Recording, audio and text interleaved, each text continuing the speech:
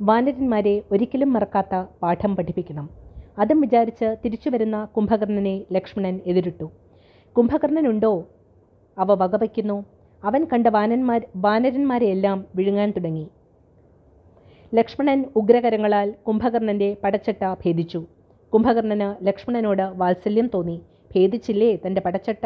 വീരൻ തന്നെ. ഇന്ദ്രന് പോലും സാധിക്കാത്ത കാര്യം. പക്ഷെ ലക്ഷ്മണനെ വെറുതെ വിട്ടു. കുംഭകർണനെ കാണേണ്ടത് ശ്രീരാമനെയാണ്. രാമൻ്റെ കഥ കഴിച്ചിട്ട് ലക്ഷ്മണൻ്റെ കഥയും തീർത്തു തരാം എന്ന് പരിഹസിച്ച് കുംഭകർണൻ ശ്രീരാമനോടടുത്തു. ശ്രീരാമൻ രൗദ്രാസ്ത്രം അയച്ചു.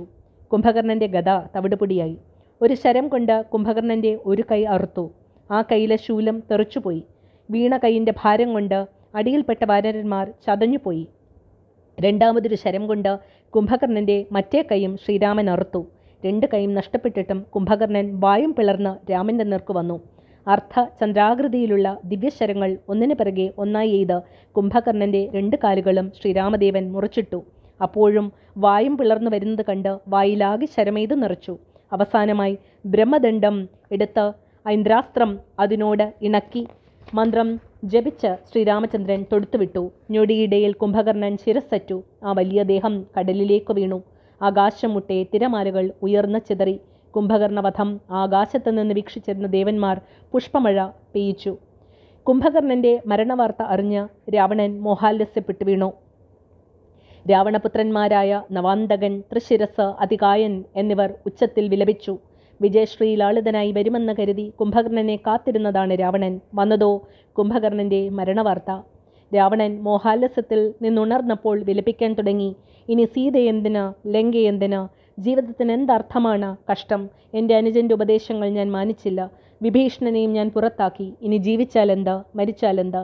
രാവണൻ ഏറ്റവും ദുഃഖിതനായി വെറും നിലത്ത് കിടന്ന് കരയുന്നത് കണ്ട് സമാധാനിപ്പിക്കാൻ തൃശിരസും നരാന്തകനും ദേവാന്തകനും ചെന്നു. രാവണന്റെ കൽപ്പന കിട്ടിയാൽ മക്കൾ 3 പേരും ശത്രുസംഹാരത്തിന് ഇറങ്ങുകയായി എന്നവർ രാവണനോട് പറഞ്ഞു. മക്കളുടെ ധൈര്യം രാവണനിൽ ആശ വീണ്ടും ഉണ്ടാക്കി തീർത്തു. അവരെ ആശ്ലേഷിച്ച് തിലകക്കുറി തൊടുവിച്ച് യുദ്ധഭൂമിയിലേക്ക് അയച്ചു.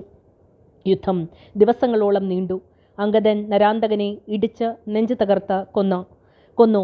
ദേവാന്തകനെ ഹനുമാൻ അടിച്ചു കൊന്നു. മഹോദരനും തൃശിരസും വീറോടെ പൊരുതി നിന്നു. ഒട്ടനവധി വാനരന്മാരെ വധിച്ചു. നീലൻ ബലവാനായിട്ടും മഹോദരന്റെ മുന്നിൽ നിൽക്കക്കള്ളിയില്ലാതെ വലഞ്ഞു.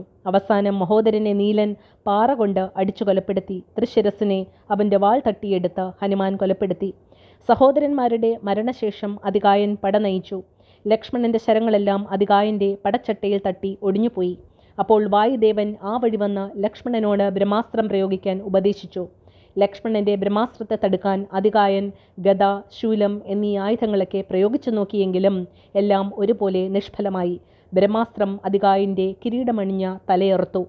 അതികായനും മരിച്ചു വീണതറിഞ്ഞ് രാവണൻ ആത്മവിശ്വാസം നഷ്ടപ്പെട്ടവനായി. കുംഭകർണൻ പോയി. വിഭീഷണൻ മറുപക്ഷത്തും. ധീരന്മാരായ പുത്രന്മാർ ഓരോരുത്തരായി മരിച്ചു വീണു. ഇനി അവശേഷിക്കുന്നതോ താനും ഇന്ദ്രജിത്തും മാത്രം. ഇതിനൊക്കെ കാരണം മറുപക്ഷം ചേർന്ന വിഭീഷണനാണ്. രാവണൻ വിചാരിച്ചു. നീതിയിൽ വിഭീഷണൻ ശുക്രന് സമനായിരുന്നു, ജ്ഞാനത്തിൽ ബൃഹസ്പതിക്കും. ആ വിഭീഷണൻ പോയതോടെ ലങ്കയിൽ ഐശ്വര്യവും പോയി. സഹോദര സ്നേഹത്തെക്കുറിച്ച് ലക്ഷ്മണനിൽ നിന്ന് വിഭീഷണൻ പാഠം പഠിച്ചിരുന്നെങ്കിൽ എന്ന് രാവണൻ വെറുതെ ആശിച്ചു. രാവണൻ സ്വയം യുദ്ധത്തിന് പോകാനൊരുങ്ങി. അപ്പോൾ ഇന്ദ്രജിത്ത് വന്ന് രാവണനെ തടുത്തു. താൻ ജീവനോട് ഇരിക്കുകയല്ലേ, പിന്നെന്തിന് അച്ഛൻ പടച്ചട്ട അണിയുന്നു? ലക്ഷ്മണനോട് കൂടിയ രാമൻ ഇന്ന് ഛിന്ന ഭിന്നമായി യുദ്ധക്കളത്തിൽ കിടക്കും. ആ കാഴ്ച ഞാൻ എൻ്റെ അച്ഛന് കാണിച്ചു തരാം എന്ന് ഇന്ദ്രജിത്ത് പറഞ്ഞു. രാവണൻ ഇന്ദ്രജിത്തിനായി തിടുക്കത്തിൽ ഒരു ഹോമം നടത്തി. ഹവിസ് ഏറ്റുവാങ്ങി. ബ്രഹ്മാസ്ത്രപൂജയും ദിവ്യാസ്ത്രപൂജയും നടത്തി. അതോടെ കൂടുതൽ ബലവാനായി തീർന്ന ഇന്ദ്രജിത്ത് തിരസ്കരണീ വിദ്യയാൽ മറിഞ്ഞു നിന്ന് ദിവ്യാസ്ത്രങ്ങൾ കൊണ്ടായി ആക്രമണം. വാനരപ്പട രക്തത്തിൽ കുളിച്ചു. ഹനുമാൻ പോലും ചകിതനായിപ്പോയി. ശ്രീരാമൻ ലക്ഷ്മണനോട് പറഞ്ഞു, ഇപ്പോൾ ഇന്ദ്രജിത്തുമായി ഏറ്റുമുട്ടുന്നത് ശരിയല്ല.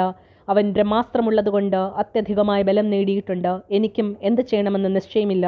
അത് പറയുമ്പോഴേക്കും രാമലക്ഷ്മണന്മാർ ഇന്ദ്രജിത്തിൻ്റെ മോഹനാസ്ത്രമേറ്റ് ബോധരഹിതരായി. അസ്ത്രം വരുന്നത് കാണുകയില്ല, ദേഹത്തിൽ തറയ്ക്കുമ്പോൾ അറിയും. അതാണ് ഇന്ദ്രജിത്തിൻ്റെ യുദ്ധതന്ത്രം. ഒറ്റ കുരങ്ങൻ പോലും അനങ്ങുന്നില്ല എന്ന് ഇന്ദ്രജിത്ത് കണ്ടു. യുദ്ധക്കളത്തിൽ വാനരപ്പട ചത്തൊടുങ്ങിയ മട്ടിൽ തലങ്ങനെയും വിലങ്ങനെയും കിടക്കുകയാണ്. വിജയഭേരിയോടെ ഇന്ദ്രജിത്ത് രാവണൻ്റെ അരികിലേക്ക് പോയി. അത്യധികമായ അഭിമാനത്തോടെ ഗർവോടെ രാവണൻ മകനെ അനുമോദിച്ചു. ഇന്ദ്രജിത്തിന്റെ വിജയത്തിൽ രാവണൻ മറ്റെല്ലാം മറന്നു. പ്രിയരിൽ പ്രിയനായ കുംഭകർണൻ പോയത്, വിഭീഷണൻ കൂറുമാറിയത്, അക്ഷകുമാരൻ മരിച്ചത് എല്ലാം. പകരം ലങ്കയിലാകമാനം ആഘോഷം പൊടിപാറട്ടെ എന്ന് കൽപ്പനയായി. ഇന്ദ്രജിത്ത് എന്ന മഹാരഥൻ ഒരുവൻ മതിയല്ലോ രാമലക്ഷ്മണ വധത്തിന് എന്നായി ചിന്ത. അപ്സരസുകളുടെ നൃത്തവുമുണ്ടായി. നൃത്തശാലയിൽ കുംഭകർണന്റെ ഇരിപ്പിടം ഒഴിഞ്ഞുകിടന്നു. അതുപോലും രാവണനെ ദുഃഖിപ്പിച്ചില്ല. വരാൻ പോകുന്ന മഹത്തായ വിജയം, അതൊന്നു മാത്രമാണ് മനസ്സിൽ.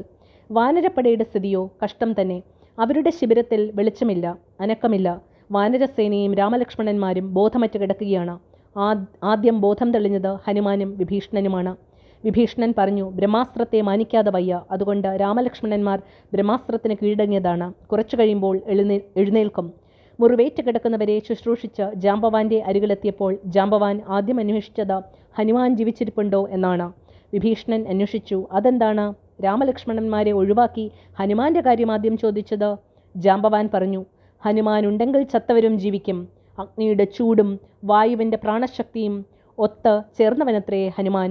ഹനുമാൻ ജാമ്പവാനെ നമസ്കരിച്ചു. എന്താണ് വേണ്ടത് എന്ന് ആരാഞ്ഞു. ജാമ്പവാൻ പറഞ്ഞു, വീര്യം പ്രദർശിപ്പിക്കേണ്ട സമയമാണ്. 4 തരം ഔഷധങ്ങൾ വേണം. ഇവിടെ എങ്ങും കിട്ടില്ല.